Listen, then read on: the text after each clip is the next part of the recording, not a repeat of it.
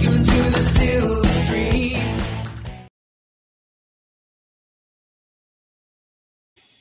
Welcome back, true believers, to the first Silver Screen podcast regular for a while. Hopefully, DK has been keeping you entertained with a couple of cult classics in the meanwhile.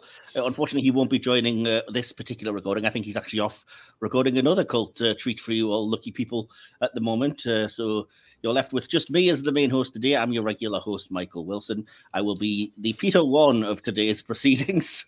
And I am joined by two guests, a returning guest and a first-time one. First of all, my Peter 2 for the rest of this podcast. Welcome back, Toby. Toby, hi. Hi, the self-proclaimed Marvel expert of this podcast. Oh, we're all that, and very pleased to say, joining us for the very first time is a guy who I know is a massive comic book nerd and a film fan, and also happens to be my nephew. So please welcome my Peter 3 for today, Harry. Welcome. Hello. Hi. And in case you hadn't guessed from all of those clues that we were giving you, today we are going to be reviewing the film Spider-Man No Way Home.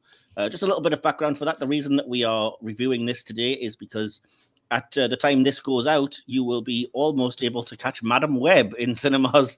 So I wanted to do something kind of related to tie in with that. We've already done reviews on the channel that you can find of Spider-Man 2 with myself and the Marvel Corner to Corner podcast, and myself and DK did a review of both the Venom films. So I put a poll out basically last year to try and tie in with knowing this film was coming to say which of the Spider-Man or Sony films would you like us to review. And I put a list of almost everything down, but I'll be damned if I was sitting through Morbius again, so I don't know if I put that on the list or not.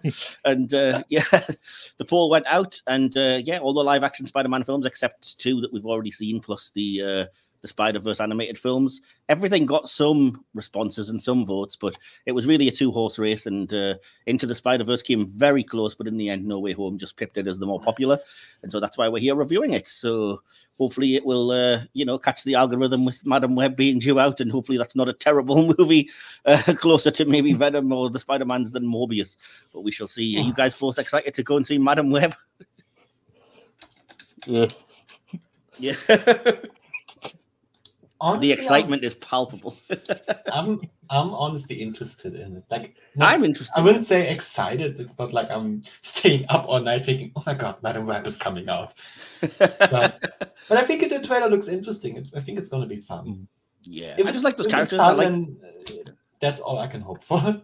I'm sure it'll be fun, and I think the thing is, it's kind of fitting again that we're looking at this movie because it seems very kind of multiversal Spider-Man-ish. Like I know that there's characters in there that are like, I'm sure there's an Uncle Ben and there's a Peter Parker's mum character in there, and obviously we have the three different Spider-Women and Madam Web and everything. So it kind of hopefully will tie in and be quite good. And I like those female Spider-Woman characters and everything as well. And I love the Ezekiel Sims storyline in the comics. So hopefully they'll do that a little bit of justice in the movie. So we shall see, but we're not here to talk about that. So fittingly, we're looking at Spider-Man No Way Home, which it seems like it was a worthy winner because whether or not you think it's the best Spider-Man movie, it's definitely the most Spider-Man movie. It's fair to say it kind of encompasses everything.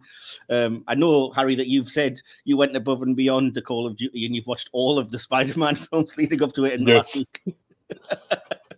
That is dedication. I've seen them enough times to know them off by heart, but I just love that. So you were coming to this as like a Spider-Man huge revision session. Yeah, it's been a while since I watched a lot of them. It's probably been like nearly 10 years since I've watched the Tobey Maguire movies. I know it's younger. Oh, I love them. And what about you? Can you have you seen any of the others recently, Toby? No. Fair enough, but you did watch No Way Home at least, so that's. I did watch No Way Home. I don't think. When was the last time I watched? I think I watched like the first Amazing Spider-Man like 2 years ago. So I will say I think I've only seen Amazing Spider-Man 2 twice. Once in cinema, once on video, because I'm not a fan of that one. So yeah, not the best movie. I've seen Andrew Garfield Spider-Man movies a lot of times. Have you? Oh, okay. Fair enough. Yeah, me and my sister were big fans when we were younger, so we'd watch them all the time. Oh, was she a fan of Andrew Garfield as well? Mm-hmm. Fair enough. Yeah, okay. I mean, I'd say that the films get quite redeemed by this, but I don't want to get ahead of ourselves into the review part of everything. So before we do that, I'm going to jump into a little small behind-the-scenes section. I haven't done too much because I want to try and keep it as brief as we can because I know there's lots to talk about in this movie. So if you bear with me, I've just got a little bits and pieces that I want to talk about. And if you guys want to chime in with anything or comment on anything, feel free. So yeah, here comes the BTS for Spider-Man No Way Home. As you probably know, this movie is part of Phase 4 of the Marvel Cinematic Universe, or the MCU, which is one segment of what will be known as the Multiverse Saga, when Phases 4 to 6 are complete in probably about 50 years' time at the rate things are going, but never mind. I don't know if you remember this, but negotiations between Sony and Marvel Studios to alter their deal in which they produced the Spider-Man films together ended with Marvel Studios leaving the project in August 2019, but a negative fan reaction apparently led to a new deal between the companies a month later. There's rampant speculation that it was negotiation tactics, or that it was Tom Holland that talked them out of it or whatever, but whatever the reasons, I recall like coming out in the news, the deal's finished, so you'll see no more Spider-Man in the MCU, and they're going to fold him into, God help us, the Sony Spider-Man universe or whatever. And yeah, suffice to say that that didn't last very long until things were somehow resolved. And as I say, it'll have to remain as myth what exactly the cause of that was. Tom Holland, I think, claims responsibility for having rung up Bob Iger and told him how much the fans demanded it or whatever. But yeah, I think money talks, personally, I guess we'll see. Yeah, or we'll never know. So yeah, No Way Home, as you probably know, serves as a crossover between the MCU and the Spider-Man films, directed by Sam Raimi and Mark Webb, and features several actors reprising their roles from those films, including the previous Spider-Man actors, Tobey Maguire and Andrew Garfield. The involvement of both actors was the subject of rampant speculation and numerous leaks, despite the efforts of Sony, Marvel, and the cast to conceal their involvement. And again, I can remember poor Andrew Garfield fielding questions about this for months. Yeah. Talking about being, what was it, the big game of werewolf, and he felt like he was trying to keep a secret and it was all fake, and then it turns out, nope, it was all true. They were there the whole time. So yeah, I remember being so it was still quite a surprise when it happened in the cinema, because I think I was there with Sam, my brother, and that first moment when Andrew Garfield pops out, everybody in the cinema genuinely did like cheer and whoop, and I've never the atmosphere was amazing. Never had that happen again. Yeah, definitely. But, I mean, but imagine you didn't know this. You just go like, oh, Spider-Man. Well, I was still doubtful because we'd had no official confirmation, and at that point, it wasn't like the film needed the characters, because I was like, oh, well, it's a good film. But then when it did happen, I was just like, oh. But mind you, saying that, watching it back now, it is so obvious that they're just holding for the applause when those two characters appear, because Andrew Garfield and Tobey Maguire just stand still for a solid minute and just don't talk, because you're obviously like, that was the moment when everyone would be like, woo, yeah. I remember no one did anything where Charlie Cox's Daredevil came on screen. Yeah. And I was so excited for that. Yeah, I know, right? That was so weird. Yeah. Oh, that was another thrilling moment for somebody who's a fan of the Marvel TV stuff, because it's the first sort of... It wasn't the first character from those to come in, because I think younger Edwin Jarvis was in Endgame, but this was a big deal, like, you know, Matt Murdock. So, yeah, very good stuff. I mean, kind of pointless. It was just a very brief cameo, but without wanting to spoil too much, he's in that film for as long as he's in Echo, so apparently he's making a business out of it. One turn. Yeah. Shuffling around of the release orders because of COVID-19 meant that this film came out before Doctor Strange and the Multiverse of Madness, when it wasn't actually intended to. The release order was changed, which led to some changes. It still, though, came after Loki Season 1, which had arguably ended by weakening the barriers of and opening access to the multiverse, and this being the first kind of, revelation of that. But yeah, I did look into it, and originally Doctor Strange Multiverse of Madness was supposed to come first, so Doctor Strange would have had knowledge of the multiverse. And I know that there's one key thing, which is that America Chavez would have been the one that was opening all the portals, instead of having to have Ned be randomly like, oh, my family's got this magic in them, and go around opening them, which might have worked a bit better. But other than that, I can't see a huge amount of too many changes, considering everything was shuffled around in the start of Phase 4 because of the whole COVID thing. But yeah, and then the less said I think about Multiverse of Madness, the better at this point. We have reviewed that as well, if anybody wants to go and suffer that for a bit. So, yeah.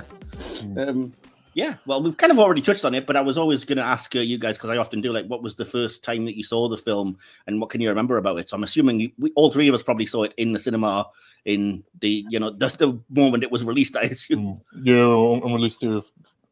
Yeah. Was it Scream 1? I think it was Scream 1. Wow.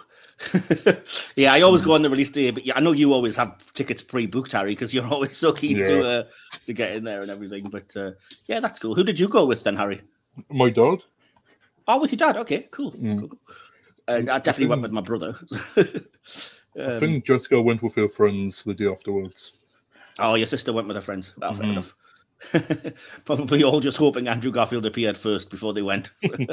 Yeah, they like painted their nails like in Spider-Man colours and everything. Oh, cool. I hadn't done any of that. Although I am today wearing my No Way Home Spider-Man 3 Spider-Man t-shirt. So there you go. So, yeah. How about you, Toby? Did you see it in Germany at the cinema as soon as it came out? Yeah.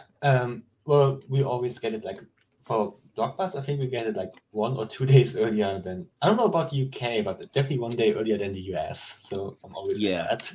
Yeah, it's only a few days earlier for us. Yeah, I think Europe's more or less always the same. So Germany and the UK tend to get it a few days before the US, which I think we did. Like for us, it's always well, it used to be Thursday, but now it's moving actually to Wednesday evening. Ours has been Wednesdays for a while. Wednesdays usually when the bigger releases come out. Yeah, Yeah, sometimes Tuesday at midnight. Yeah, it used to be Thursday, but like a lot of Marvel stuff is also Wednesday evening now. Like we moved from Thursday to Wednesday midnight to Wednesday evening. I think soon we'll arrive at Tuesday. We haven't got much to look forward to in the way of Marvel releases for a while because there's only Deadpool 3 this year, so we'll see how that is. Well, I say Marvel, I mean MCU. Obviously, we know there are 4 Sony Marvel movies coming out this year. 4? Wait. Was it 3? Hang on. Let me think. Madam Web, Craven, Venom. Oh, and Venom. Okay, yeah, 3. I don't know where I got 4 from. Maybe from the 4 DC movies that's traumatized us all throughout this year. Oh yeah, probably actually. DC taking a well-deserved year off after just bombing hard 4 times in a row. That's dedication. Yeah, I keep meaning to review. I haven't actually got my final DCEU review up yet, and I've been to see Aquaman 2. It was fine, but anyway, what are we going to talk about? Yeah. It was fine. I didn't think it was particularly great. It wasn't as good as the original or anything, but it wasn't offensively bad. We're not here to talk about that. We're talking about the MCU. So, because I mean, a lot of people have been poo-pooing Marvel ever since the end of Endgame, and I think this film is kind of an interesting counter to that, with this being in Phase 4 and being probably I think it's just behind Endgame as the biggest financial success, and yet it opened during the COVID-19 pandemic. So it goes to show, it was very popular. There's a lot of hot takes about the MCU out there that I don't care to address because it is the second highest grossing. Yeah, I mean, I don't think that the comic book films or the Marvel Cinematic Universe are on the deathbed or anything, but it's amazing that people forget a lot of the high points, particularly I think when it comes to Phase 4. Because as I was kind of looking at this and reviewing it, I went back and looked at Phase 4 overall, and I was like, do you know what? Maybe it's just me, but I really loved this movie. I loved Black Panther 2. I thought Black Widow, Shang-Chi were good movies. I still haven't watched Wakanda Forever. Have you not? Oh, wow. No. I really liked it. It's fantastic. You should give it a watch. Even if you didn't like the first Black Panther, the introduction of like Namor and Ironheart and stuff, there's a lot of interest in there. So it's worth a watch for sure. Yeah. Anyway. And I see a lot of revisionist history about the MCU lately. Oh, like people that suddenly out of nowhere claim that No Way Home was bad and Galaxy 3 was bad and was all bad. Ever. Yeah. Do you hear yourself? Ridiculous. It's just they want to put things to fit the narrative, and I mean, don't get me wrong. Yeah. There are more things since Endgame that I've disliked than that I've liked. But even still, Multiverse of Madness. Well, Multiverse of Madness, Eternals, Secret Invasion, and Quantumania were probably the 4 most egregious kind of. Oh no. Exactly. I mean, Eternals is the only one that I give a pass because it's ambitious. So I'm like, it's fine. Yeah. There was. I don't think it's terrible. I don't think. I mean, I think the worst ones, unfortunately, are the most recent failures, which would be Quantumania and Secret Invasion, because even Eternals and Multiverse of Madness get points for trying, as you said. And I know it's not popular, but I like Thor: Love and Thunder, so if you don't, tough. Yeah, for me, it didn't hold up on a rewatch. Yeah, That's a I wasn't shame. a big fan of the one from there. Oh well. Like I think the bad stuff just sticks out more on the rewatch, and it's just getting. But there are a lot of good things in it. I think it's just not coming together. Yeah. Oh well. But anyway, yes, if I could say there was a So lot this of was good our stuff phase 4 review. Yes, indeed. Well, I mean, it is relevant. This was a Phase 4 movie, as I said. But so, yeah, if you are new to us, we're going to basically break the review down into sections like we always do, but very loosely. So starting with writing and plot, then direction, VFX, sound effects and music, etc. But again, we are not like beholden to that. If the conversation goes a different way, we'll happily go there and we'll just try and get all of our points out as we can. So, yeah, just basically rough notes for me to follow so that I know where we're keeping up within the conversation. So in terms of the writing and the plot, did you guys have any overall thoughts before I jump into the beat-by-beat things or not? I don't have any overall thoughts. I have a lot of little notes. Little things. That's fine. We'll hit them one at a time then. And I presume you're the same, Harry, just little notes as we go. Yeah, just little notes. Cool. Well, I should probably say we obviously we begin this movie by basically throwing us right into the end of the previous Spider-Man movie, Far From Home. So if you haven't seen that, you're kind of, I'm assuming, a little bit lost because the big cliffhanger ending of that film was that Mysterio revealed Peter Parker's identity. So yeah, the sort of the opening part of the movie and kind of the main driving part of the plot is Peter's identity being public. And how did you guys feel like the start of the movie handled that? Other than giving us a sly chance for a Matt Murdock cameo and some good jokes. I really liked it. I loved how it really gets into the energy directly, and you're really getting engaged directly. It really starts off like you said, directly after the last movie, which not very often happens, and it's a really cool move, really bold move. And like you really get into energy, into web slinging, into all of this directly at the beginning. It's a really energizing start. Yeah, it is. It's very high action, and as I say, even when it's played for humor, it is like you said. It's immediately him, sort of Peter grabbing MJ and swinging around, and then leaving her on top and getting the phone call from Ned, and the whole sort of dude, kind of panicking for those. Exactly, but yeah, I mean, it's high energy, and as you said, I think it's a really interesting way because they kind of marketed it a lot because they couldn't really sell any of the big secrets. They marketed it a lot as this is the first time in the cinematic history of Spider-Man that his identity has been public. And yeah, I mean, I think it was handled as best it absolutely could have been. And they used it to do what they often do with Spider-Man stories in the comics and films and stuff, which is to make him be kind of beaten down and kind of, feel responsible for everybody's problems. And that's why people aren't getting into college and so on and so forth. So, and yeah, I mean, even before that, though, having to move to a new place and seeing that there are some people who think he's a hero, some that, I believe Mysterio and whatever. But yeah, I think an interesting thing, and I think they spent just about as long dealing with that as they should have. They didn't go too far into it after he kind of went to Doctor Strange and was like, don't like this, let's change it kind of thing. So, yeah. I've just got a load of random notes that are in no particular order, so bear with me, because I thought I was going to go beat by beat, but I'm not going to. So I will say, obviously, this is the first, well, not the first, but the first major use of the multiverse in the MCU. They touched on it in Loki, but this is the first thing that does it, and I would say arguably still the thing that uses it the best. What are you guys' thoughts on the way that that's incorporated? Yeah, it's pretty good. I like how there's little silhouettes of different Spider-Man characters towards the end. Yeah, I did. I've read about that, but I still can't spot. Raven the Hunter, Black Cat, you can see all the. I still can't see them, but I've seen people online identify some of them, and one of them's another Spider-Man, so it's either like a doppelganger or a superior Spider-Man. I think Madam Web, they said, was in there. And I think I can make out Kraven because he's holding a big spear, maybe. Yeah, but it's very weird. Yeah.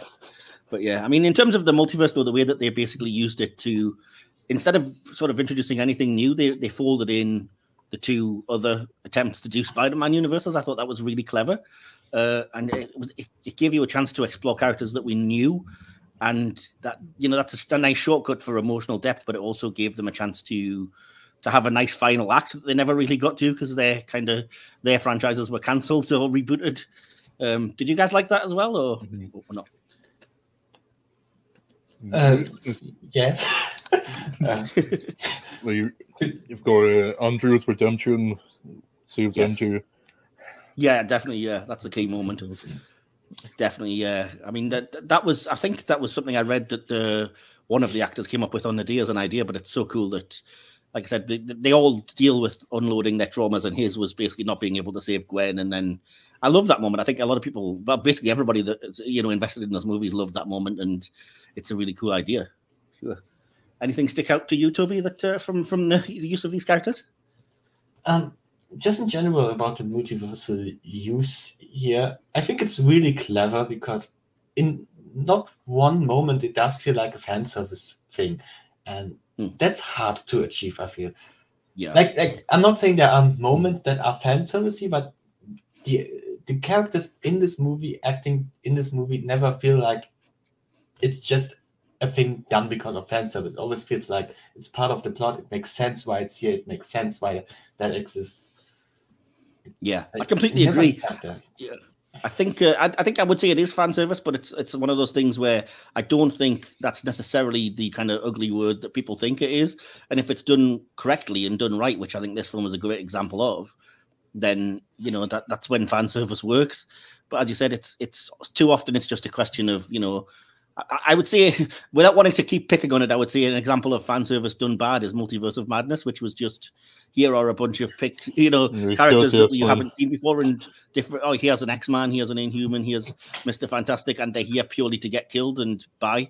And it's kind of like, well, that was meaningless. That could have been anybody, So exactly. But yeah, so no, but this I really do like how it's. I mean, even to the villains. I mean, the fact that it was.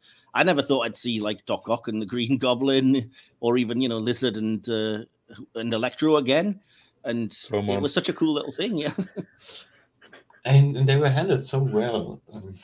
Yeah, for sure. But I think we're talking about the villains in the later part, so I'm not going on a tangent about it. Okay, fair enough. I mean, we will later, then that's for sure, because I definitely think. That's definitely one of the film's strengths. Although I will say, I've been frustrated ever since the film came out that they didn't just throw in one more villain and just make it the Sinister Six, because there's 5 of them. It's so obvious it's right there. But never mind. Yeah, I can't believe nobody thought of that. Anyway. The other thing that I have a little nitpick about is that they kind of try to explicitly say that the spell goes wrong because the nature of the problem is that it pulls in everybody who knows that Peter Parker is Spider-Man, but I'm pretty sure that Lizard and Venom didn't know who he was. So, like, why did they get pulled in? It's a nitpick, and I think people have tried to explain the Venom one by saying, "Well, our version of Venom came through." Yeah, they say that. Version. Yeah, I mean, he doesn't know who Spider-Man is till he comes to this universe, but people have said, well, there's a line in. What is it, Venom Let There Be Carnage, where they say, oh, throughout the multiverse, these symbiotes are all like a hive mind. So if one of them knows Peter Parker Spider-Man, they all do. So that's why he's there. Fair enough. But that still doesn't really explain the Lizard. Because I mean, shouldn't there have just been like a million Venoms in this movie all over the place? Well, I mean, it did get the wrong one. Yeah. Yeah. No, they were very careful. Sets up the blood suits towards the end. Yeah. Would you really want to see terrible Topher Grace Venom? Because I wouldn't. I'll tell you what. No. Anyway, literally preying on his own form. Yeah. So yeah, I mean, do you guys think this? Do you think the multiverse idea worked? And do you think it is do you agree with me? It's the best use of it so far. Yeah, it's the best use. I'm trying to think where it all has been used, but. Well, I mean, Multiverse of Madness, but also hints of it in Loki and Quantumania, I suppose. And outside of Marvel, I mean, you've got DC did Crisis on Infinite Earths on TV. Okay, no, I was just thinking of Marvel right now. Okay. I mean, even technically, Into the Spider-Verse and Across the Spider-Verse are both multiverse things that I think are really, really good, but not quite at the level of this because, I don't know, I respond to the story of this one, I think, a little bit more. Yeah, I think this is more straight multiverse movie, while Into the Spider-Verse is more like in the everything everywhere all at once type of multiverse movie. It's more like crazy normally stuff. Multiverse movies, everything's all crowded, like there's too much. This is more grounded.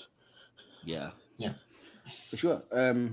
well, let's see. So, I kind of love that for me, and I'll go into this now. For me, one of the things that I love about this film, not to tip my hand in terms of whether I liked or disliked it, but one of the things I love is that it seems to be basically like it's a canon repair film for the MCU Spider-Man, because I know it was wildly popular, but I was not really a big fan of Spider-Man Homecoming, because to me it just didn't feel quite right, and a lot of the stuff that's key to Spider-Man did left out. And I think it's quite telling that this film basically reintroduces all of those things. So you have like Aunt May is given the Uncle Ben moment from the origin that everybody said they didn't really want, but I think is vital to Spider-Man. So she gets to be the one that says, with great power there must come great responsibility, and gives him that, I suppose, canon event is what Across the Spider-Verse would call it, that all these kind of Spider-Men are meant to have. I have opinions about this. Okay, go for it, yeah.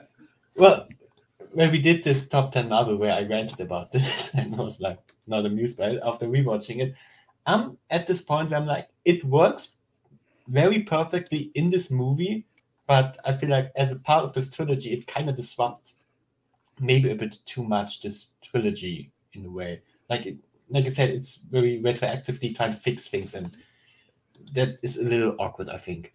But contained in this movie, it works perfectly. But having the other two movies as well, Homecoming and Far From Home, I think it maybe even doubles already what they tried to do with Tony, but then also kind of botched. It's a little bit awkward, I'd say. See, I don't agree. I think it works perfectly for me because, like I said, it's the kind of, although people didn't think they wanted that kind of Uncle Ben moment, I think it's key to the character of Spider-Man, and I think the fact that I think it helps that he's in scenes with the other two who have had the same moments, and they can all kind of share their trauma. Because, like I said, I love Spider-Man, but one of the things that's kind of key about the character is he basically just has to have life crapping on him at all times, so that you can sort of think, yeah, he's the hero that conquers all of this, because my word, his life is pretty dark when you look at it and all the stuff he's been through and everything. And I think for me, I felt like there was a moment, and it's just before the other two Spider-Men come in, where it was like he's at his darkest hour because the world knows who he is and he hates it. He's still, as he says, I'm the world's most famous person, but I'm still broke. He's got no privacy whatsoever. He's hated by half the population. And at that point, he's tried to kind of help the villains, and Aunt May's being killed. And he's like absolutely the darkest moment. And I was like, it's quite telling that the film basically is effectively saying it's at this point that he needs to learn the importance of the legacy of Spider-Man. And that's why the very next scene is the other two Peter Parkers coming in. And I was like, that's actually really genius kind of structuring of the film, the way that they did that, because it's working perfectly well as a film, like I said, but I feel like because they held off the fan servicey part until, like I said, it was needed there to be like to reinforce why we need Spider-Man and the importance, and to have that kind of brotherly bond that all three of them have. I think that works really well. But obviously, you don't agree. You don't love the Aunt May getting killed thing, I presume, Toby. So, well, I love it as part of this movie, but I don't love it as part of the trilogy. That's kind of my stance. Yeah, see, that's what I was saying, because I think, like I said, I didn't love the MCU Spider-Man, and I think, fortunately for me, all of the things that I had an issue with are gone because of the plot of this movie. So the idea that far too many people know that Peter Parker is Spider-Man is resolved at the end. The idea that he's basically, and I know it's a common criticism, but I kind of agree with it, that he was like Iron Man Jr., because I always hated that he was basically flying around in miniature Spider-Man, Iron Man type suits. So I love at the end of the movie that he's basically just made his own suit inspired by the other two for the first time as well. And it's not Stark Tech, and he doesn't have all this $1 billion of technology he can call on. He just literally is, the neighborhood Spider-Man going out and helping. Yep. I don't love that he's got nobody on his side at this point, because that is too far for me of the life's beating you up thing, because the whole point in Aunt May is usually that she's there as his kind of rock when everybody else is lost. And I feel just so devastated at the end of this movie when, everybody forgets who he is and he decides to do the Spider-Man heroic sacrifice thing of, I'm not going to tell them because their life's better off. And I'm kind of like, ooh, it's a very dark, lonely life for poor Peter Parker at the end of this movie, isn't it? And I don't love that. The entire trilogy is just like an origin story, really. Yeah, absolutely. Yeah. Yeah, well, I think I don't have issues with the ending, to make this clear. I just think it leaves it in an awkward place for whatever will be Spider-Man 4, which we know will happen. Oh yeah, they've confirmed that. Yeah. So it's like honestly, it's a reboot almost. Really, like it's all back. We have only Peter, and that's kind of a weird thing for have a fourth movie and like no one is back. But at the same time, you can bring anyone back because then you're just undermining this ending. So that's the thing. That's not this movie's fault, but I agree with you. I think it's going to be very important to see how they handle bringing back MJ and Ned, because it is going to be a huge letdown if they've kind of built this up and then at the start of the next movie it's just like, oh, by the way, here's the truth after all. And so they have to they're going to have to tread very carefully with that plot, I think, basically. Yeah, and also like not bringing anyone back also, I think would be weird if they just start over. I think they've confirmed it's going to be the same cast, so it'll be like Zendaya and Jacob Batalon and whatever will be back in the movie. But like you said, it's a question of, will they be back just as random, like people that help out but don't know who he is? Will they get their memories back somehow? What will happen? I don't even know there's a chance we might see Spider-Man before Spider-Man 4, and that might answer these questions if it's some kind of big Secret Wars event that then undoes the magic or reboots the universe or whatever else. So that would be stupid. Please don't. Yeah. Well, stranger things have happened, as we know, but yeah. Well, we all hate those stranger things that happen. Yeah, but that's comics. Every 10 years they're going to do it anyway. So. Yeah, as a DC fan, I'm used to reboots by now. Yeah. Oh, yes. They're on about their 7th in the last 10 years or something, aren't they, at this point? Yeah. Infinite Crisis was like the last one. Oh, that's way more since then. Infinite Crisis, Rebirth, I think year 1 at one point. But Marvel are just as bad for doing all new, all different, and then Age of Heroes and a whole bunch of stuff. They're always rebooting because they think people won't jump on unless it's an issue 1 and whatever. But yeah, I'm with you. I hope the MCU doesn't decide that the only way forward is to Doctor Who it, as I'm going to call it, and basically reboot it from the number it's back from number 1 again. So yeah, kind of annoying. Cool. So the other thing I've got like a little bit about in my notes of writing is that I really love, I think they kind of pay the perfect kind of, again, not to use the word, but fan service when it comes to the conversations that the 3 Spider-Men have. Did you guys have any favorite things that come up? Because I think it's so cool that they do all the things that you'd hope that they would fit into the script. Simply the moment where they find out about Toby's organic webs. Yes, absolutely. Great. That was the first one I have as well, when they're asking about it and he's a little bit iffy and hey, you can't do that, can't you? Can't do that. Have you ever had a weblog? Yeah, actually, now that I'm remembering, I did once. Yes, and then the obvious kind of, does it just come out of your wrists? Yeah, it does. So yeah, I love those Maguire Spider-Man movies. It's so great for me to see the kind of the characters come back, and I know again people might well complain about this level of fan service, but I did get a chuckle when they used the line from Norman Osborn when he's like, hey, I could help. I'm something of a scientist myself. Because that's become such a meme. Yeah, that was fun. That was funny. I don't care. There's so many Norman Osborn memes. Have you seen the McRib one? No. What's that so one? He just wants to have, it's just they replace every scene with him just wanting to have a McRib. Fair enough. Cool. So yeah, we're organically touching on it, so we'll talk a little bit about the villains because, as I said, there was the humor of the kind of the Green Goblin thing, but I think they perfectly kind of marry that with the right reverence of the references back. So I love whenever Doc Ock's like the power of the sword in the palm of my hand, or mentioning his experiments or the reasons behind him attacking. And I think, I've always long said Spider-Man 2 is like a contender for my favorite comic book or superhero movie. And I love the way that the action scenes play with Doc Ock's tentacles and stuff. And I think for me, his kind of opening scene in this movie when they're on the bridge and Doc Ock attacks Spider-Man as he's kind of talking to the admissions lady from the university or whatever. For me, that's an equally good action scene as any of the Doc Ock scenes in Spider-Man 2. I just think it's fantastic. Did you guys like it as well? Or? Yeah, I honestly think it was the best action scene in the movie. Yeah. I love the end battle, but this is just really cool to watch. This is just the one that's most fun to watch. Yeah, for sure. And I think it is partly because I'm having the thrill of like these are my favorite, versions of the characters from the movie I love. But I also like that the way they interact with this new universe and kind of the fact that as much as I kind of dislike the kind of Iron Manization of Spider-Man, the fact is his suit has got the nanotech, and so it just takes over Doc Ock's tentacles, and he's like, oh, okay, now what? So it's a cool little idea. What about you, Harry? Anything? Electro wanted to steal the Ock reactor. Yeah, of course, yeah. And before I forget, I will say I do like that they kind of go out of their way to also improve the designs of the villains that they've kind of mucked up in the previous films.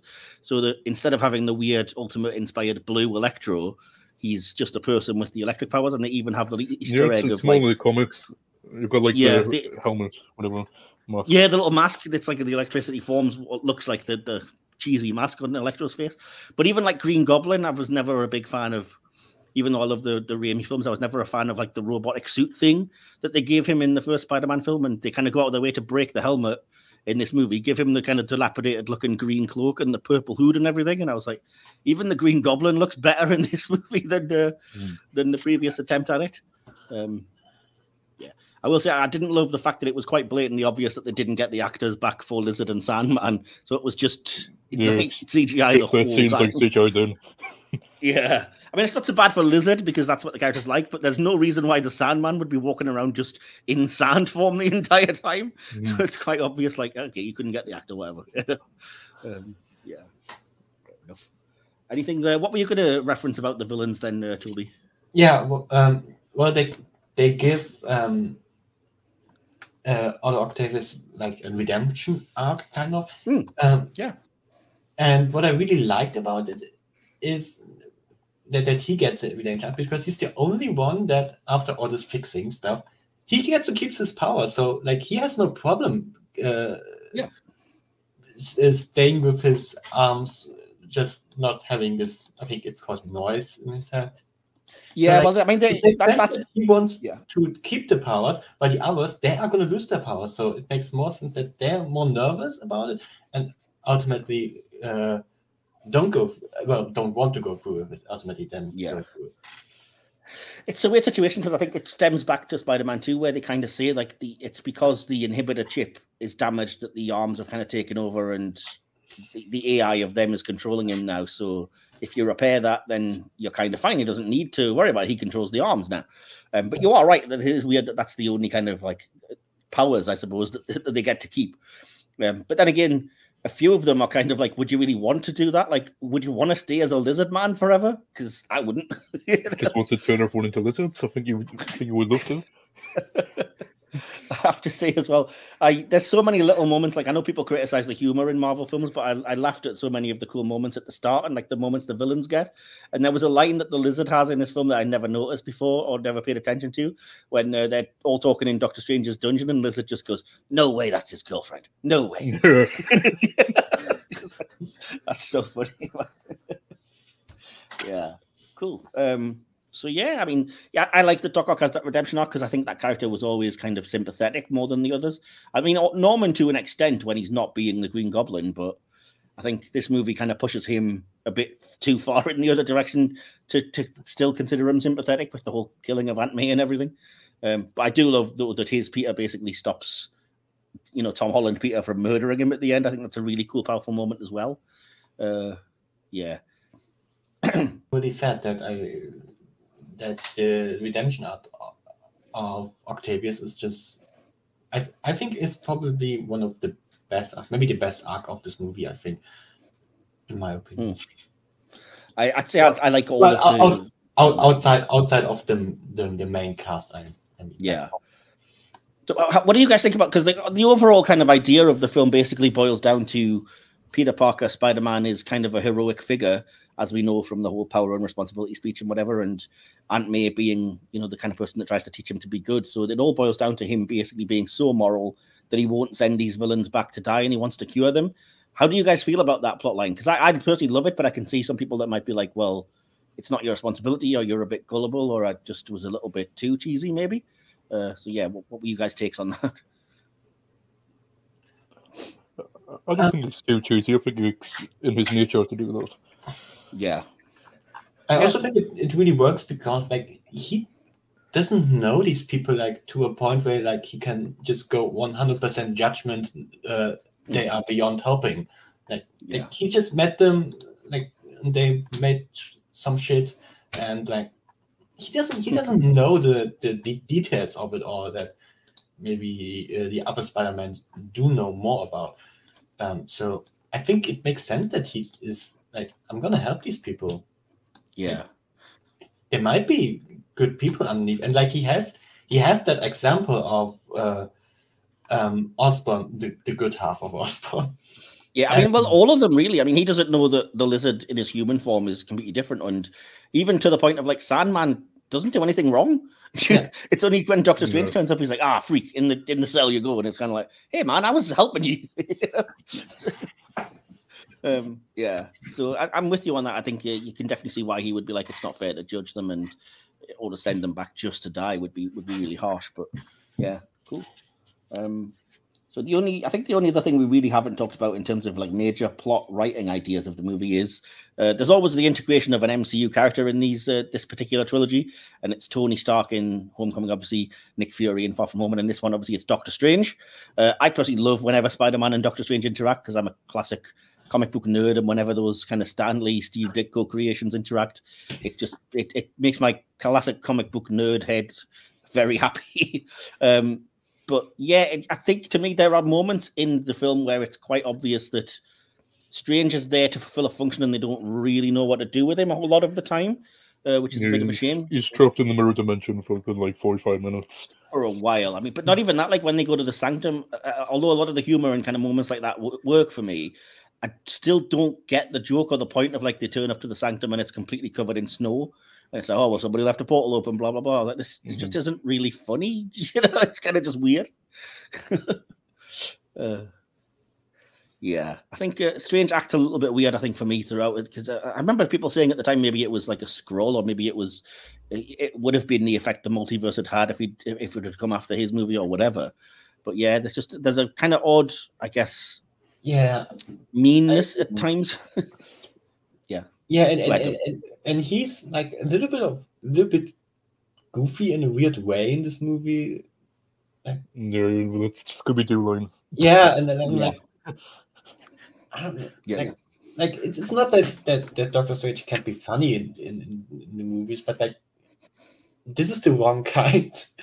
Yeah, it's like you said, it's not the fact that he's funny; it's the fact that it's using for humor. It's kind of trying to make him look incompetent, and we know that he's not. So yeah, I mean, even to the point of like the comedy with him keep changing the spell and everything, and it's kind of, for me, that it veers just a bit too far on the side of, all right, you're being a bit silly here, aren't we? Really, you know. I mean, I get it; it's necessary for the plot, but yeah, I much preferred the kind of humor of the idea afterwards when Doctor Strange is like, "What? You haven't even asked? You wanted me to brainwash the world before you even thought to just, go to admissions and talk to them?" Because we've all been there. So, yeah.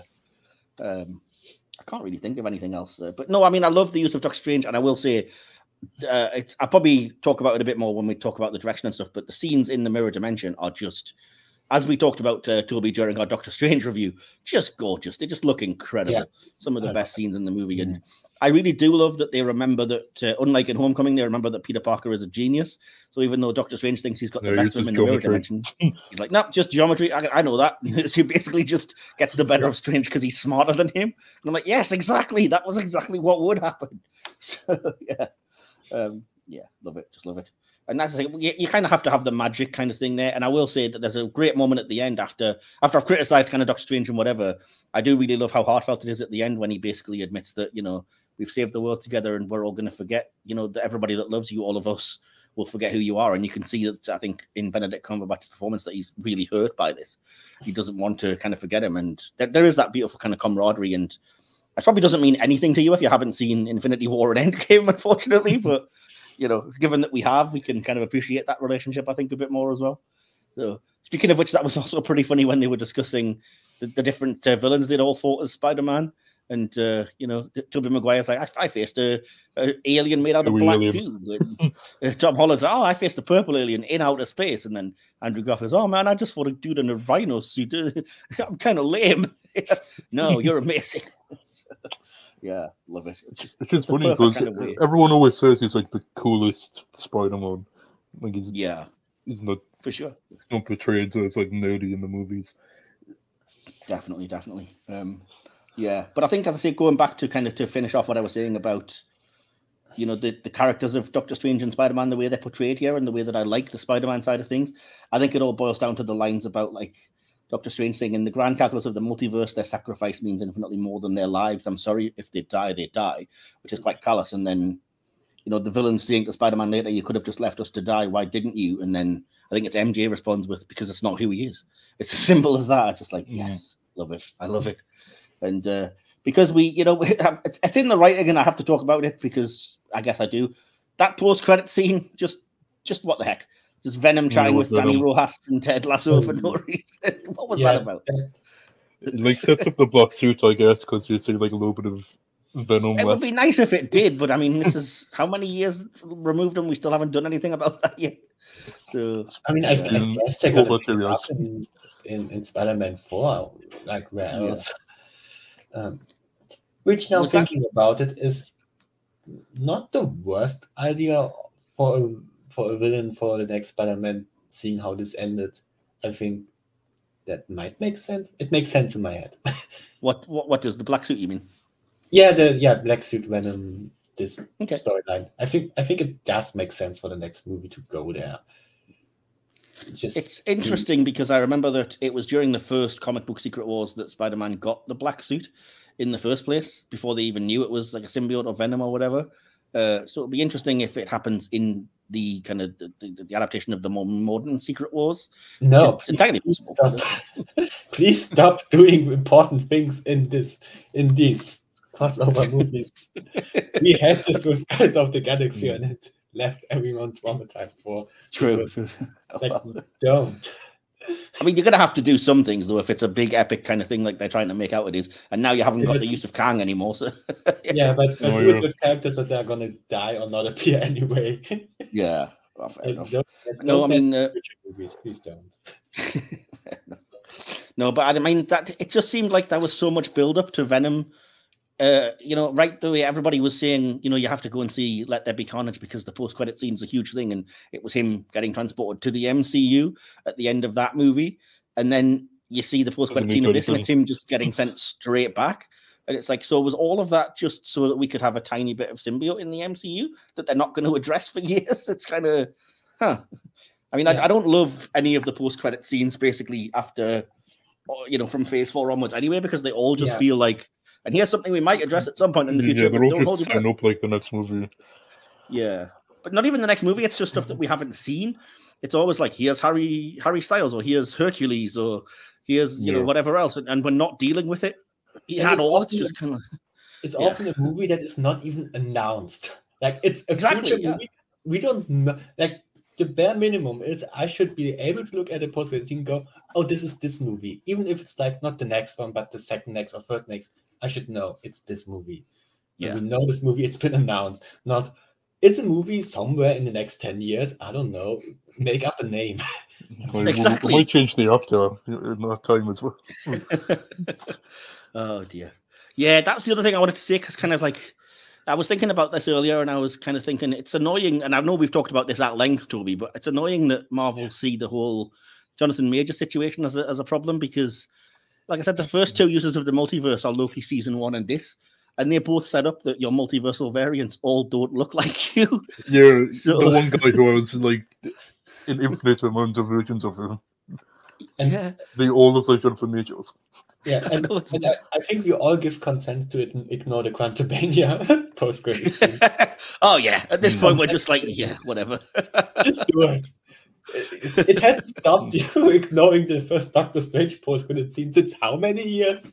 Oh god, that's a good point. Oof. So you can do it again. I think that's basically all I have on the writing anyway. So did you guys have anything outstanding that you wanted to talk about? Any other notes on that? I did have a note and I forgot about it yet. Now, Oh yeah, I have it again. One small little thing which I think is really clever is the fact that they make Wong the Sorcerer Supreme because Doctor Strange got blipped. And You split. yeah, and it allows him to appear more often throughout the stuff which he has. I think because just billing Benedict Cumberbatch for every little appearance is maybe a bit expensive. Yeah. So it allows the Sorcerer Supreme to just be all over the place. Like he was in She-Hulk and in... I loved him in She-Hulk Wong. It was great. And was it in the Sopranos or something? He just comes and Yeah, Wong and Madison were the best double act in Phase 4. Really cool. That was fantastic. Oh, I hope we get another season of that show. And Even though like the usual suspect hated it. And She-Hulk, no way. I'm not watching another season of She-Hulk. Well. So is that everything for the writing then before I move us to the just acting in general, which we've kind of talked about, I think, at length, but we can touch on anything we haven't mentioned. Anything on writing or... I think it's writing. What I really like is the way they incorporate media and like TikTok and that stuff. Like in 9.9% of movies, this comes off as really corny, really awkward, really weird. Look, kids, we are fun. And I don't know how it pulls it off, but it just feels organically. It just fits in and works perfectly. I haven't mentioned it, but I think I might have mentioned it when it comes to the acting because it's related to the J.K. Simmons. It's kind of nice to see him back as a different J. Jonah Jameson. But it's very interesting that because of the times that we're in, instead of being like the angry newspaper editor, he's basically like Alex Jones, the kind of controversial, just doing a YouTube channel where he's railing against It's just him with tons of newspapers around him in his house. Yeah, but they say the controversial YouTube channel that's based on like all of the right wing kind of stuff that you get nowadays that are just spewing hate rather than being like a reputable newspaper or whatever. And I think it's an interesting way to take that character because he's really detestable as well because he's basically responsible for May's death and then spends the time blaming Spider-Man afterwards when he does the interview and calls in and it's like, oh, see, it's all your fault. And I was like, you're the one that trailed him, you jerk. Anyway. Also really fun how the police arrives at the scene and just they don't know that she's like dead. They could have run in and rescued her. They're just too busy. It's not actually the police because somebody pointed this out on one of the police, what is it? Somebody on IMDb was like, the police just burst in and start shooting and they would never do that. And somebody was like, it's not the police, it's damage control, who we've seen are quite capable of doing that. They tried to kill Ms. Marvel just like because she was in trouble, you know? No, the thing I just mean is that they just, not that they're directly shooting, but that they're basically letting a civilian die. Oh, yeah. Yeah. Nobody checks on me at all. It's just kind of like... Peter just run. She could have not been dead. Who knows? They don't know. Well, she is by the end. I tell you what. Yeah, because they just left her there. It's weird though because like that in that scene, Happy's the one that basically decides, even though he's got no like line of sight, he can't really see much going on. It's just kind of like, oh, Peter, you better run. She's dead, and I'm like, how can you tell from there? You know? No, I just know our hearts are linked. I guess I don't know. Yeah. Soulmates. Cool. Anything on writing from you, Harry, before we move on? No, not really. Well, I'll try and knock a lot of the acting out just because I say we've talked about some of it, and I don't have much to say on a few of the things. But I'll come to you guys first, and Toby, we'll start with you. What did you have any particular sort of things you thought would stand out in the acting department? Standout things. I think everyone is just doing a phenomenal job. I'm trying to think if anyone was like the top player, but like I just think everyone in the acting department is doing amazing. Like I could say about everyone what they did great, but I don't want to go on 30 minutes. I mean, I've got little examples, but I mean, we'd be here all day if we said like every little bit that was great. But we've talked about a few. Like I said, when it comes to the three Spider-Men, we've already said we love that they take you on their emotional journeys and their arcs. And yeah, I mean, even Tom Holland, the key things for me are like when he's basically trying to be the hero Spider-Man, but mostly during the Aunt May death scene. I found that like really heartbreaking and quite powerful. Oh, and then when he says he wants to kill Osborn because of it afterwards, I really felt like that rage, Yeah. It's like I'm going to kill you myself. Yeah, exactly. And but like, as I said, it's nice to be able to touch base with the Andrew Garfield and Tobey Maguire because we never thought we'd see them again, and we do get, as you mentioned, that moment of redemption for the Andrew Garfield Spider-Man, or Tobey Maguire talking about how he's making it work with MJ, and that kind of nice. Yeah, he's calmed down now. Yeah, the nice moment of him like meeting Octavius again when he's been cured, and there's actually like a nice little "oh dear boy, it's great to see you again" moment and everything, and yeah, all that I absolutely love. Suffice to say. Where was I going? So, did you guys have anything about the three Spider-Men that you wanted to bring up that I haven't yet? Well, I guess it's more of a writing thing, but I just really like how they just wrote with it that the actors are older, so we're just going to push the Spider-Man a couple of years into the future. Yeah, of course. Yeah, that's just a great idea, and it is. It's very clever, very cleverly done. Yeah. I said that it takes complete advantage of the fact that I would assume 100%, if not like 99% of the people watching this are familiar with these characters, and you've done the legwork because you know them rather than having to introduce them and then start to care about them, So cool. So what did you guys think about Marissa Tomei? Because I think she's been great as Aunt May throughout these films. She's got a nice kind of, she's got a nice charming kind of humor to her, but she absolutely sold me on when she had to basically become the Uncle Ben figure in this movie and delivered the actual correct version of the line, by the way, from the comic.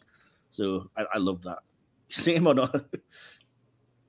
Yeah, no, I love her throughout the three movies. Well, I guess it's again a writing thing, but I really like how across the three movies she feels and probably is more present than the other Aunt May. So I really like that she's not taking too much space up, but like I feel like she has more space in these movies than in the other.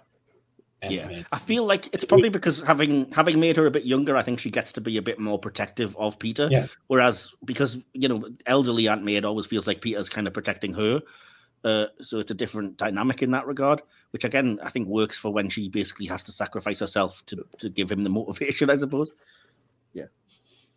So what did you think about, let's see, Zendaya and Jacob Batalon as MJ and Ned as the kind of sidekick versions of the characters? Aside from the fact that it's entirely unbelievable that you would not tell Zendaya that she's your girlfriend. Come on. But yeah. Any thoughts on that? I think they work really well as the sidekicks for this Spider-Man myself. I totally agree. I think they work really well, mostly because they both bring a different energy and they complement each other so well. I think that's really the key of it. Yes, absolutely, yeah. It's nice how close the actors are so close in real life. It's nice It's just great actors as well, though. I mean, even like the little moment at the end where you kind of feel you're feeling what Peter's feeling, and as MJ is talking about, like she's happy that she got into the school and it doesn't even hurt anymore and whatever else, and you feel kind of, I don't know, something but in that performance that's just like, okay, there's a bit of depth here. But equally, I mean, she's also really funny when she needs to be, when she's like, at the very start, when they're talking about like, oh, it's seeing that certain spiders have pheromones and, shut up, yes, my spider lord, kind of thing.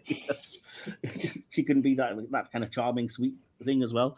And again, in terms of like repairing this MCU Spider-Man, it's telling that this film's the first time that we hear that she is actually MJ Watson, because they clearly they were kind of leaning away from her being the equivalent of MJ entirely, and then in this film we're like, nah, it is. We'll just accept it. So yeah. We've talked about Benedict Cumberbatch and the villains. I think we've said quite a lot. I always think Willem Dafoe is fantastic. The way he can play both sides of the Green Goblin is just incredible, and he's terrifying when he switches to the whole Norman's on sabbatical, honey, kind of moments. It's just like, amazing. I love Molina, as you know, because he gets to be the good guy. I think Jamie Foxx really surprised me because I kind of hated that character in Amazing Spider-Man 2. And he gets to be like charming and quite funny in this one. So like the whole thing about that's just a tree, man, or when he's discussing with Sandman how they got their powers and it's like, you got to be careful where you fall. And even the little moment when he's like, he gets to say to Spider-Man, oh man, I thought you'd be black. There's got to be a black Spider-Man somewhere. And as we know, there is. It's like, I'm sorry, man. Exactly. Yeah, I think there has just been a lot of depth lost in the writing of Amazing Spider-Man 2. So this movie gives him a lot of smaller things that just give him more depth, and so Jamie Foxx can just more play with the depth of this character more than Amazing Spider-Man 2. Yeah, exactly. Which I don't hate as much as most other people, but it's still not. He's not the worst part of it. The worst thing in it is the awful blooming Harry Osborn new Yeah, Goblin. it's Green Goblin. He just randomly appears towards the end. Yeah, I'll have to give it a watch again sometime because I haven't. But again, you know better than us, I think, Harry, how well they all gel together because you've watched them all, so you can tell us. I think better than he just randomly starts to work with Electro, and then after that he doesn't appear for like half an hour, and then he comes back and kills Gwen, and that's it.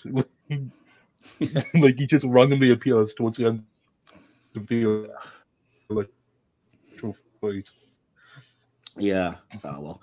And I've already said it, but this is my last note about the acting, is that I just love that they kind of, and again, it's writing as well as acting, but I do love the fact that the three Spider-Men have this kind of brotherly love thing going on.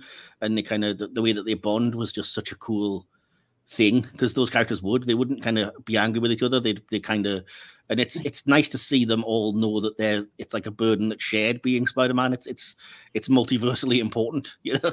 So, yeah. So any last thoughts on any of the acting that we haven't yet talked about from you guys? No, I think we touched on everything. No? Okay. I'm going to move to the direction because I only have like 6 or 7 notes, so I'll just rattle them off. And then if you guys have anything you wanted to shout out, feel free to. Okay. I have said this is John Watts is back for the 3rd time to do the MCU Spider-Man films. He was the first and for a while only director to have directed all 3 parts of a trilogy until James Gunn did Guardians of the Galaxy 3. But I think they're still the only 2. Actually, no, Peyton Reed, I think, did all 3 Ant-Mans as well, unfortunately. So, yeah. But at the time, so, yeah. And I've already mentioned the first attack in the traffic with Otto Octavius and then Green Goblin turning up at the end of it. And just so good. It was reminiscent of the Sam Raimi films and the way they're directed for me. I like little things like whenever Peter is talking on the phone to MJ, it does a like little split screen video phone thing for you, for the audience. Yeah. Or the little visual homage with the smashed goblin mask to the kind of amazing Spider-Man number 50 or Spider-Man 2 moment with the Spider-Man No More. Love the apartment fight. It's epic. Sorry. The scene where Doctor Strange does the astral projection thing and you can see like the spider sense. I didn't notice that until I read it on IMDb or somewhere where somebody was like, pay attention because after he's been out of his body for a little while, you see the little wavy lines over his head, which is like the way the comic does spider sense. And I was like, that's so cool. I would never have noticed that. But yeah, completely agree. And as I say, it's very effective when the kind of characters arrive, but you can definitely tell that they are pausing for effect. But again, it's a good use of humor, the way that they're kind of not trusting Andrew Garfield and he has to kind of go crawling around the ceiling. And I read somewhere that the throwing of the bread roll by MJ at Andrew Garfield was apparently improvised. Zendaya just did it at the time and was like, I wanted to see if you had the tingle. And I just love that without this, knowing that this isn't even in the script, that Andrew Garfield's response was like, I have the tingle, but not for bread. Which is just, yep. Okay. Funny stuff, man. So, yeah. Any thoughts from you? Anything that stands out in terms of the direction of the movie then? No. No? Yeah, not really. We have talked at length about, like I said, the mirror scenes look fantastic. That last, I mean, we could talk for hours about the last fight, the way it's all choreographed on the Statue of Liberty, the slightly more Captain America-ized version of it. I think that whole fight scene is just so difficult to pull off and yet done beautifully. You never lose which character you're following, even though the 3 Spider-Men look very similar. There's never a sense of like what's going on when you're watching one of the others. And I think I posted to our Discord the one shot, which I just think is possibly the most beautiful shot in the MCU, when the 3 Spider-Men just land in different poses as they're all leaping together. And it's just so good. I think just visually amazing stuff. So yeah, cool. So yeah, talking about that, then the last kind of section, the last couple of sections, we'll start with the VFX. And as I said, I've mentioned already the improved villain appearances for the Goblin and the Electro. The CGI for Lizard and Sandman was good, but I think it was overused. Quite obvious that the actor wasn't there, and that when they're cured, they're just using like stock footage at the end of the film. One thing I did find incredible was that when I read that to make them appear the same as they were, that both Willem Dafoe and Alfred Molina had been de-aged to the way they looked back in the day, because that's flawless. I could not have told you that was de-aging stuff, the way that, again, Toby, you were on the Captain Marvel review and we mentioned like the Nick Fury de-aging was a little bit iffy. I'd say this one is just, you can't even tell. No, it looks great. Yeah. I read somewhere as well that the Doc Ock tentacles are entirely CGI in this movie when they were previously mostly practical with a mix of a little bit of CG. And again, I think it works really well, which I don't always normally agree with, but I can't tell that it's purely CGI. There was nothing actually physically there on set, and they look just the same as the previous ones to me. I like the little touch of, and again, it took me so long to realize this, that when he's trying to clean his suit and he can't get it clean, Spider-Man, and he goes to get Electro, it looks like, for some reason, I always thought he was wearing a new suit, but it's just the actual suit turned inside out. They show a scene where that's when he's cleaning it and just turns it off and he's like, hey, this looks all right. Which is why it's like black, but with little bits of what looks like exposed wiring and stuff on the outside. I was like, that's pretty cool. I love the actual suit that we get at the end of the movie. I hope this isn't the only time we see it, because for me, it's just finally, like I said, the way it takes inspiration from Maguire's spider symbol, Garfield's bright primary colors, the fact that it's fabric and not an Iron Man suit, how vibrant and bright the red and especially the blue is. I really love it, and I want to see it again. And I love the animated credits at the end as well. The fact that everybody gets a little cartoon drawing. So, yeah. Any thoughts from you guys on any of the stuff I've mentioned there, or about just visual effects or special effects in general? I really like the effect in the end with the time lifts. Oh, yeah. I think that looks really, really good. Yeah, definitely. Even though, like I said, I still can't make out those silhouettes, but apparently real geeky people or people like our Harry can. So, yeah. There's a lot more, but like the ones that they show are pretty easy to work out to do. Cool. I forgot to mention as well, by the way, not really a visual effects thing, but there is a nice Easter egg to the Hawkeye TV series, because throughout the film, but notably, he goes past that ice rink, that's one of them, but notably at the start of the film and a few times throughout, he actually goes by a billboard for Rogers the Musical, which we see in Hawkeye. Yeah. So nice bit of brand synergy, I suppose. Yeah. I'll move to the music and sound then and just say that I've written here, Michael Giacchino is the composer for this. He references the themes from previous Spider-Man films by Hans Zimmer, James Horner, Christopher Young, and Danny Elfman, plus his own themes from Doctor Strange 2016. Regarding the use of the other themes, Giacchino said he didn't want their use to be fan service and found ways to include them in a very targeted way. Him and the director, Watts, were very much in alignment in terms of when to use them and when not to use them for maximum effect. I will say I did notice myself that during the curing of the villains scenes, they always play the end of Spider-Man's Danny Elfman theme from the first two Spider-Man films, because I know that theme off by heart, because I had for a long time, my message tone was the Mary Jane Watson "Go Get 'em, Tiger" quote from the end of Spider-Man 2. And the end of that little bit of music always plays before that quote. So it's ingrained in my brain. Go get him, Tiger.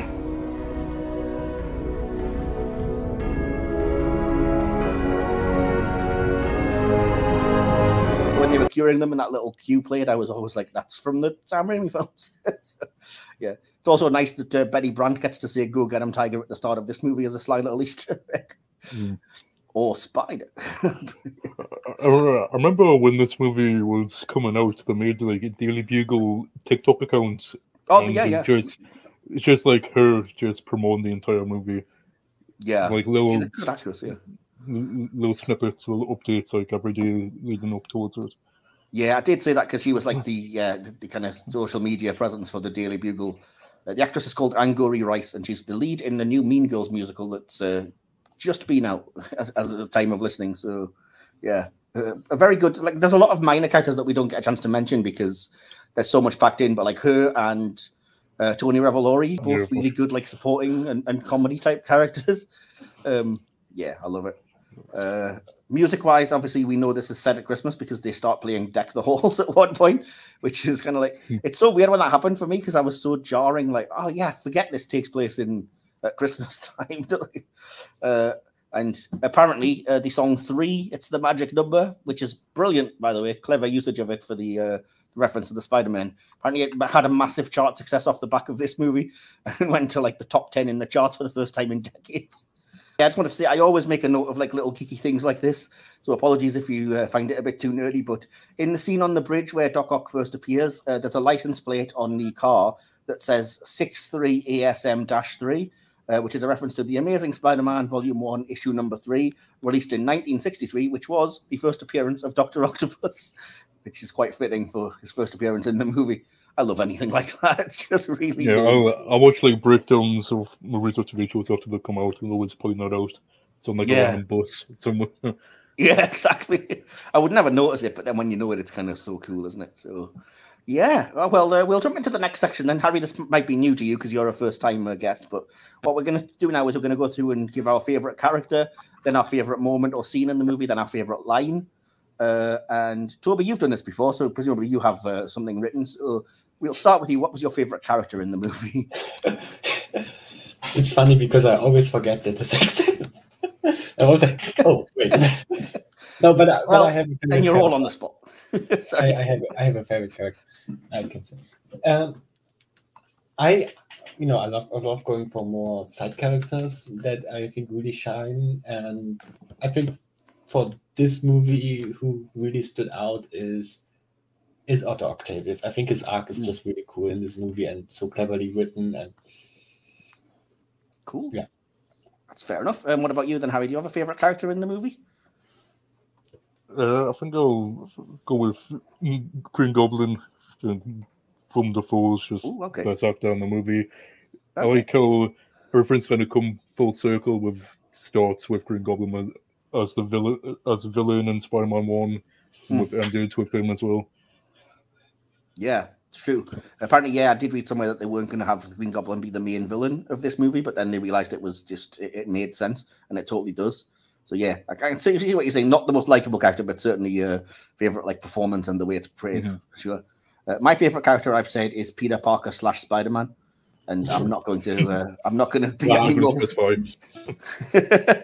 not going to specify any further than that because it's the multiverse. I'm bending the rules, so I'm picking 3 characters. What do you want from me? Cool. So Toby, do you have a favorite moment or scene in the movie? Yeah, I think my favorite moment is the Andrew Garfield Spider-Man catching this MJ. I think that's just a really nice callback, a really nice moment for him. And then this "Are you okay?" and then "Are you okay?" Yeah, exactly. Really cool. Yeah. Oh, bless. That is really good. What about you, Harry? Then? I think when Peter realizes that Norman switch personalities, like he's became the Goblin, like his spider sense is that going to the Matrix. Yeah. He's able to detect that something's went wrong. Yeah, I forgot about that scene, and that scene is really good because he's like everybody's on edge, and as you say, it's just the spider sense is going like something's up here. What is it? And then that's when you just get Norman giving the different voice and everything. Really good scene. I agree. My favorite scene is, as I've kind of already alluded to, it's the 3 Spider-Men interacting.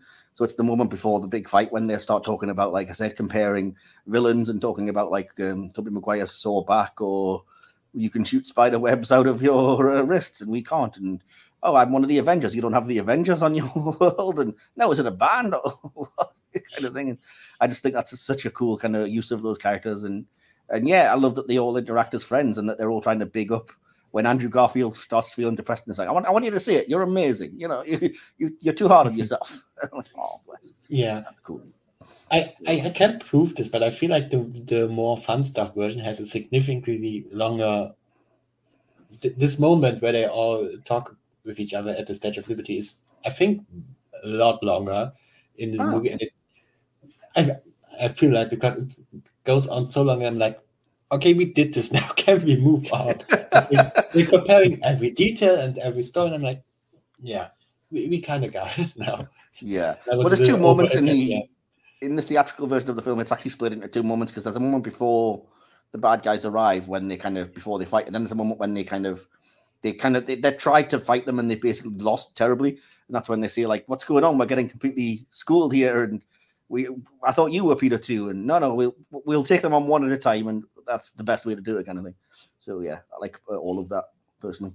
But yeah, I haven't seen the More Fun Stuff version. I forgot to say up top, I just watched my 4K of the regular version because the More Fun Stuff isn't available, I don't think, on home media. But I know it's the one that's currently on Netflix, so it's the one that you two watched. So well, both are on Netflix. You can actually choose. All the Tom Holland movies are on Netflix. Oh, okay, fair enough. Cool. So is there anything else? The DVDs for everyone else, but they're still on Netflix. Oh, cool.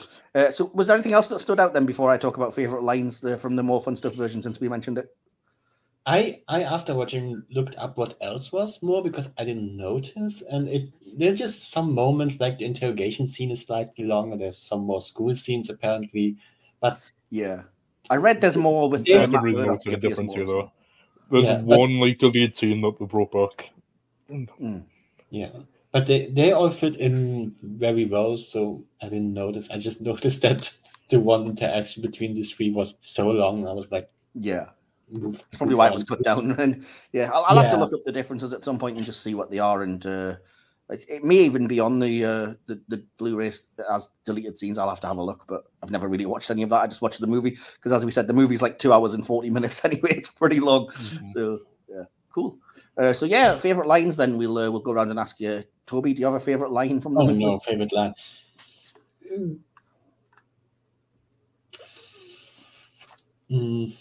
Favorite line? Not really. I'm trying to think. There's a lot to be fair. There's humorous lines. There's like emotional lines. There's whatever. But narrowing down to one is hard right now. I have to think a minute. Fair enough. Do you have anything that sticks out, Harry, at all?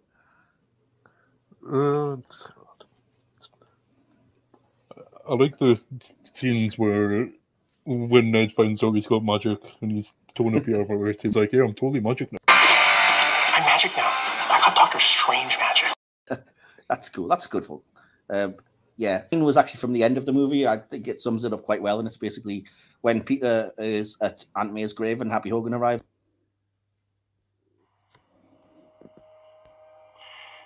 I lost a good friend a while back. Felt like this. Hurts because they're gone, and then it hurts all over again because you remember what they stood for, and you wonder, is all that gone too?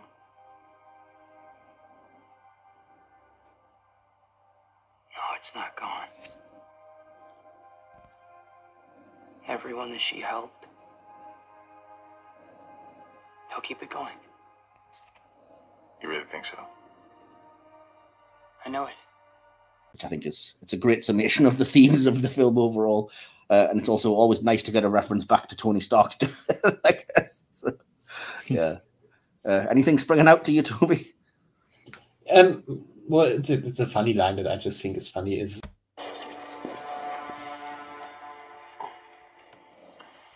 so, do you have a best friend too? I did. You did? He died in my arms after he tried to kill me. It's heartbreaking. Dude.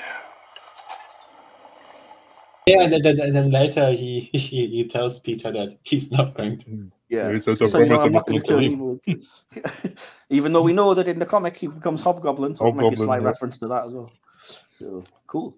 Right, well, I'm going to jump into the audience response section now because it's not super long, and then we'll come back and give our conclusions and our score out of 5 stars. So be ready, gents, for that. But yeah, I'm going to start the audience interaction. I'm probably going to start doing this a little bit more from now on, with just general overview of the kind of the critical response overall of the film and the financial response. So I will say that this film received positive reviews from critics and grossed over $1.9 billion worldwide, surpassing its predecessor as the highest grossing film released by Sony Pictures. It became the highest grossing film of 2021, the 6th highest grossing film of all time, the highest grossing Spider-Man film, and set several other box office records, including those for films released during the COVID-19 pandemic. The film received a nomination for Best Visual Effects at the 94th Academy Awards, among numerous other accolades. So yeah, and I did put out messages throughout social media just asking what everybody's thoughts were on Spider-Man No Way Home. DK, even though he couldn't be on this episode, did provide us with some feedback. So thanks for that, DK. He just said he gives the film 4.5 stars and says, the best Spider-Man movie, if only for the sheer amount of stuff this thing crams into its runtime, and that's before the relentless waves of emotion begin to bombard you. It loses half a star for not featuring more Venom and for being too late to include Stan. R.I.P. Absolutely. From Facebook, I have a few things. Ian Scone says, I loved it personally. Connor Esser, hi Connor, he's been on the podcast a few times, says 5 stars times 3 Spider-Man equals 15 stars. And his partner in crime, George White from the Pasty Sheep podcast, says, as a first-time cinema experience, perfect. On a rewatch, not so much. Would have loved the original Craven idea. Glad his origin story came full circle. Give us street-level college dropout Spidey, Peter Parker, pre-Parker Industries. Yeah, I did read somewhere there was originally a plan to feature a Craven the Hunter story before they went on the multiverse angle, but Tom Holland and the director haven't said what that would be in case it still happens, which it might. You never know. Also from Facebook, Laura Johnson says, I absolutely adored it. For me, Andrew was my favorite Spider-Man, and I'm so glad we got to see them all together and share their own versions. The dynamic and chemistry between the three of them was absolutely brilliant, from them talking about how their suits work to their losses. One of the most perfect Marvel movies, in my opinion. And from over on Twitter, Mary is owning 2024 at Brand New Mary. Hello, Mary. Says, OMG, I went to see this having watched next to nothing in the MCU, but I did watch Tobey's Spider-Man, and let me tell you, it was a super fun movie. I laughed and cried. What a great movie. And Thomas Labernick at T Labernick just says, awesome. Definitely hit me in the feels with the death, fun and heartwarming and sad. Great movie. JA Productions, Jamie on our Discord, chimed in and says, I haven't thought about this movie since it came out, to be honest, which is surprising because of how big a deal it was. It's due a rewatch, as the only time I saw it, it was in the cinema, and I was definitely swept up by the surprises, so I couldn't look at the film critically. So there we go. And that's all of the audience response. So, fellas, as I say, we all that's left for us to do is to give our conclusions, if we have anything we wanted to say, kind of final thoughts, and then give a score out of 5. Again, Toby, you've done this before. Harry, this will probably be a first-time experience for you.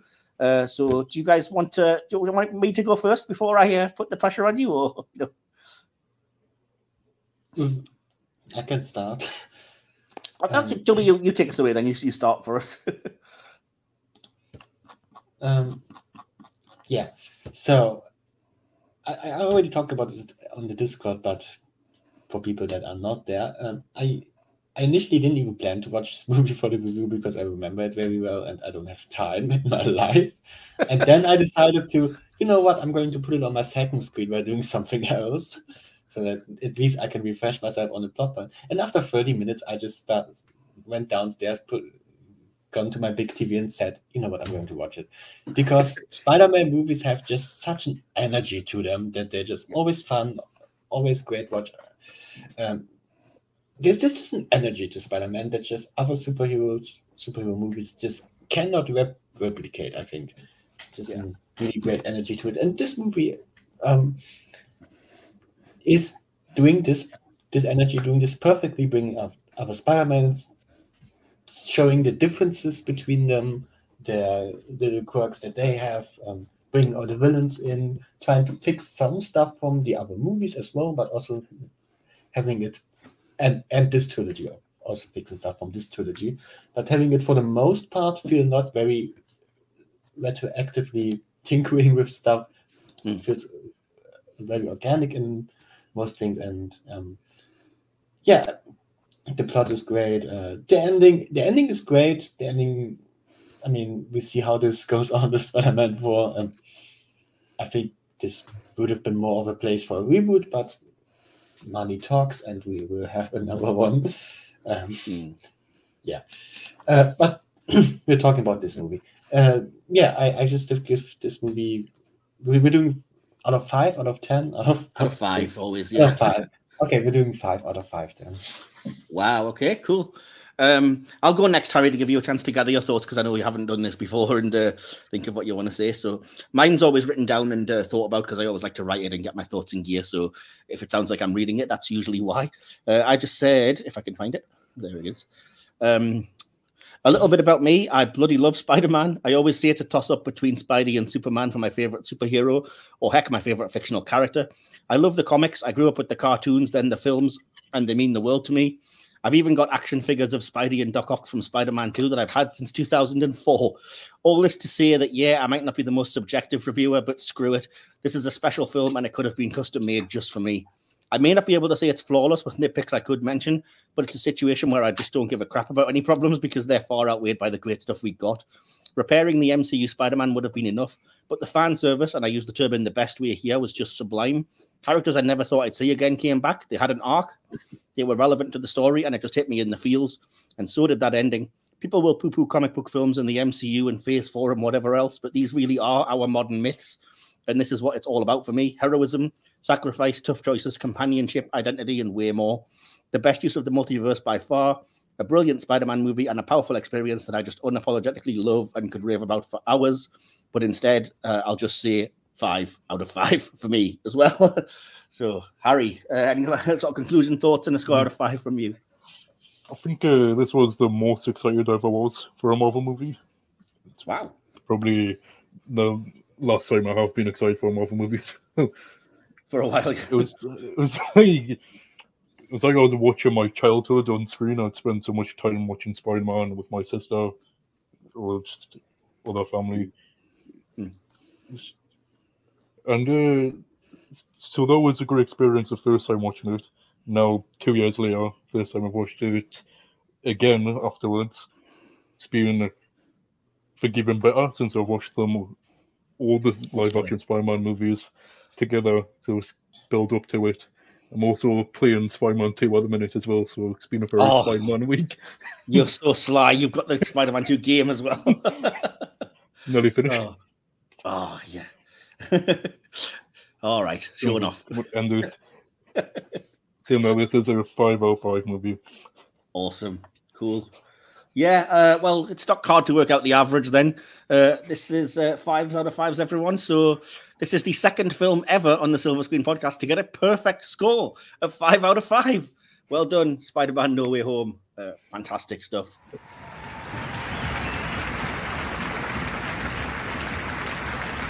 So yeah, thanks so much to both of you guys, for Toby for joining me on yet another Marvel thing, and for Harry for appearing for the first time on the podcast. Did you find it relatively painless, Harry? You enjoyed it? It's very fun. Awesome. Cool. Well, we might have you on again sometime if we talk anything geeky, so keep an ear out and give my best to your mum and family, obviously. And yeah, thanks if you're still listening. Thanks for listening to this review. Hopefully we're all going to be heading off to see Madam Web and enjoying it in cinema soon. In the meantime, you can always find me and the podcast. All of the links are in the episode description. Feel free to tip us or buy us a coffee at our coffee account that's in there as well. Chat us up on social media. Get in touch if you'd like to be a guest, or email us. I think all the information will always be in the information box below. Toby, do you have anyone that you wanted to shout out, or anywhere people can find you? No, currently not yet. There might be something coming up. Like when the next time I am a guest, hopefully it is ready. Which I think it will be a while when I don't have my schedule. That's fair enough. What about you, Harry? So okay. Yay! Welcome me. No, to something else. You've got nothing to share either, Harry, no? No. Cool. Well, you can probably hopefully hear these two on the podcast again. I know, Toby, we do have another one planned relatively soon, and it is definitely not a Marvel one for once. Well, I say relatively soon. It's this year. I'll tell you that much. I was going to say, isn't the next one like June or something, or July? It's a while away, actually, but, you know. Soon. Maybe I was exaggerating when I said soon. I'm wishing the year away. It's the MCU version of soon. Yeah, well, yeah, exactly. Well, before we get any plot resolution to the MCU post credits, but yeah, cool. So as I say, hopefully you've enjoyed this little tie-in to the newest Sony Spider-Man release, or if you've just wanted to revisit Spider-Man No Way Home, or like Harry, just revisit all of the Spider-Man films. Hopefully you've enjoyed taking this trip with us, and we look forward to seeing the 3 Sony films this year, and hopefully at some point soonish seeing Beyond the Spider-Verse and seeing what that can do. So.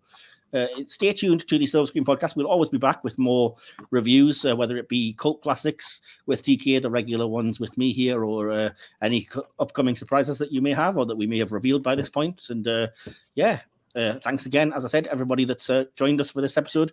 Thank you to my 2 guests. And remember, in the epic words of Arnie, we'll be back. I'll be back. You've been listening to the Silver Screen Podcast. hosted by Michael Wilson and DK. Produced and edited by Mike Wilson. Additional material and behind-the-scenes sections by DK. Follow us on social media. Links to all of our social media pages can be found via the Linktree page listed in the episode's description.